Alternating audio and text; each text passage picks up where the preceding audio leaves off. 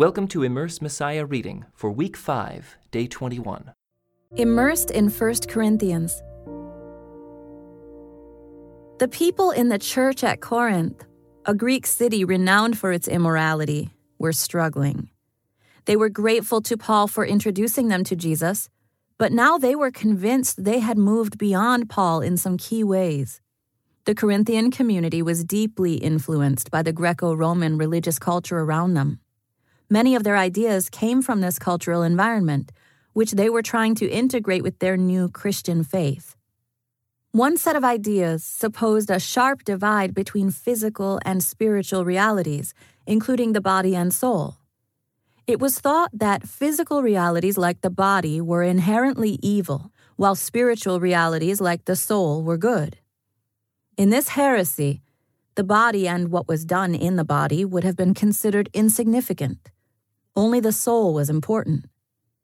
This view, so different from the Bible's, went back many centuries to the philosopher Plato. It was still highly influential, as evidenced in a religious movement known as Gnosticism, which would become a major adversary to the early church. Paul wrote this letter shortly after AD 50. After having stayed in Corinth for a year and a half, Paul had moved on to Ephesus, just across the Aegean Sea. The Corinthians took advantage of the short distance, corresponding with Paul about the problems facing their church. So what was going on in Corinth? A lot, it turns out. They seemed to think that being spiritual meant being free from the bodies that trapped their spiritual selves. This led them to ask questions about marriage and sexual relations, including whether people should even bother to get married and have children. On another extreme, some boldly argued that certain actions done with the body had no effect on the soul. This included things like eating food sacrificed to idols and visiting prostitutes in pagan temples. Paul's teaching about the resurrection also raised questions for them. What was the point of the resurrection, where the soul would return to the body, if the physical body wasn't important or even good? And besides, how would that work? And what would those bodies be like? The letter from the Corinthian believers to Paul provided him with plenty of questions to answer. But Paul had also learned from some friends who had visited Corinth that even more things were happening there. A man in the church was having sexual relations with his stepmother. The church had also divided into factions based on which famous teacher they liked most, Paul, Peter, or Apollos. The weekly worship gatherings were full of disorder, and believers with disputes were even taking one another to public court. In all, Paul would have to address 12 different problems in his letter. We don't have the letter the Corinthians sent to Paul, but we do have this lengthy reply, now known as 1 Corinthians. This was not the first letter Paul wrote to them. In this letter, he mentions an earlier one that has not survived. Even with all their questions and problems, Paul addresses the Corinthian believers as God's own holy people and gives thanks for them. In the main body of his letter, he addresses all their questions, as well as his own concerns, one by one. While he writes about many different topics in his reply to the Corinthians, a basic correction is inherent in many of Paul's responses. For example, being spiritual doesn't mean being freed from the body. Instead, it means living in the human body with a true appreciation that it is a gift from God. Our bodies were made for the Lord, and the Lord cares about our bodies, Paul insists.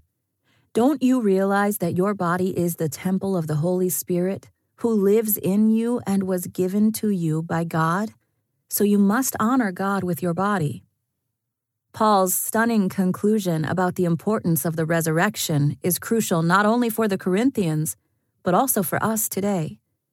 The good news about Jesus is built on the teaching of God's victory over death. Without the resurrection of Jesus, the faith of God's people is useless, and they are still trapped by sin and its deadly consequences. But with it, believers know that God's renewal of the world has already begun in Jesus, and that they will experience it fully in resurrected bodies at his return.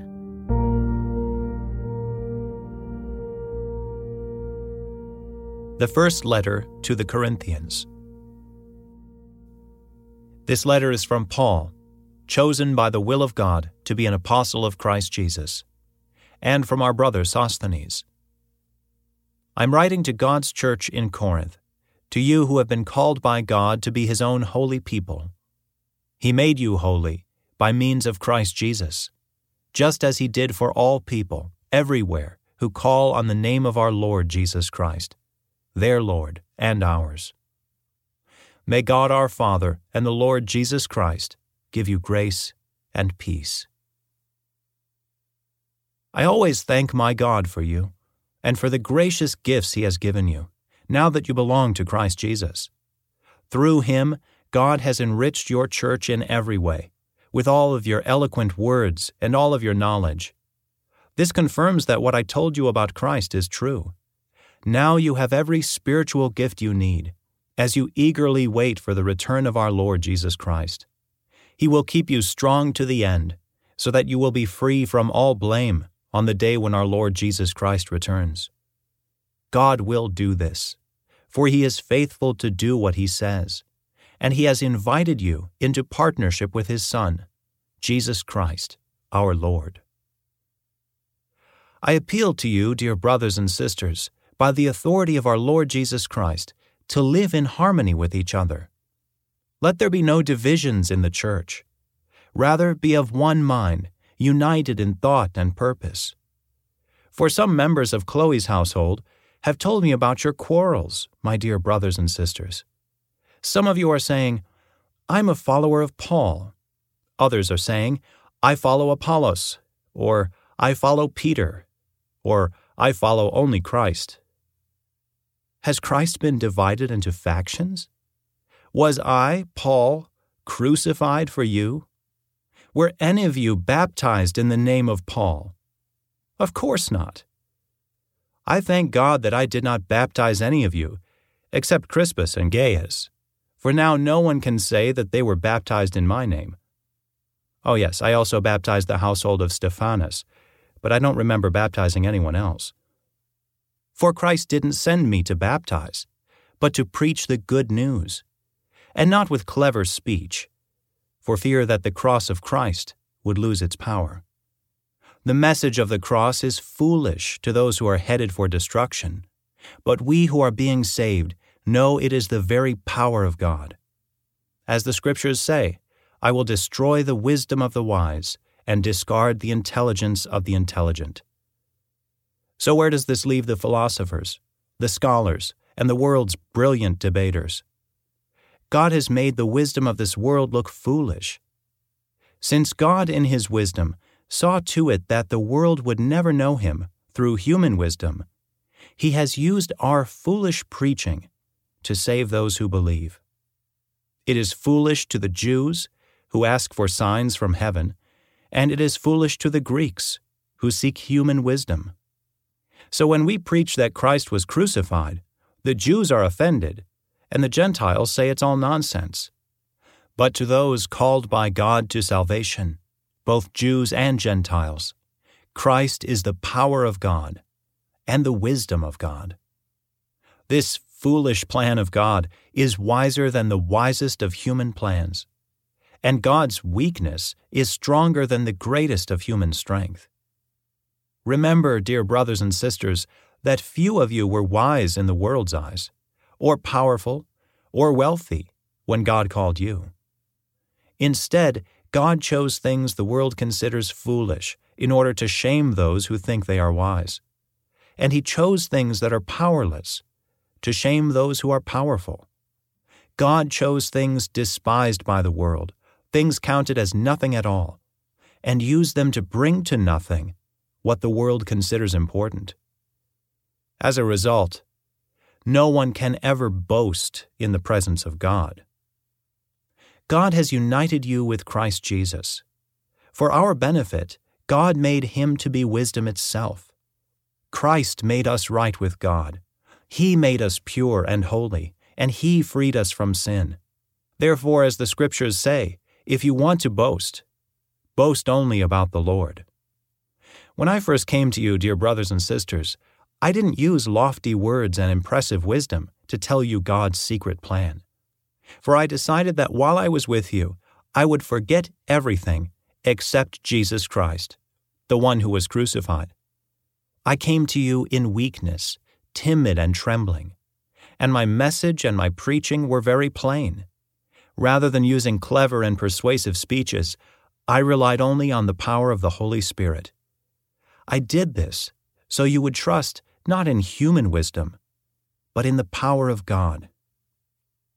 Yet when I am among mature believers, I do speak with words of wisdom, but not the kind of wisdom that belongs to this world or to the rulers of this world, who are soon forgotten. No, the wisdom we speak of is the mystery of God, His plan that was previously hidden, even though He made it for our ultimate glory before the world began. But the rulers of this world have not understood it. If they had, they would not have crucified our glorious Lord. That is what the Scriptures mean when they say, "No eye has seen, no ear has heard, and no mind has imagined what God has prepared for those who love Him." But it was to us that God revealed these things by His Spirit. For His Spirit searches out everything and shows us God's deep secrets. No one can know a person's thoughts except that person's own spirit, and no one can know God's thoughts except God's own Spirit. And we have received God's Spirit, not the world's spirit, so we can know the wonderful things God has freely given us. When we tell you these things, we do not use words that come from human wisdom. Instead, we speak words given to us by the Spirit, using the Spirit's words to explain spiritual truths. But people who aren't spiritual can't receive these truths from God's Spirit. It all sounds foolish to them, and they can't understand it. For only those who are spiritual can understand what the Spirit means. Those who are spiritual can evaluate all things, but they themselves cannot be evaluated by others. For who can know the Lord's thoughts, who knows enough to teach Him? But we understand these things, for we have the mind of Christ. This concludes today's Immerse Reading experience. Thank you for joining us.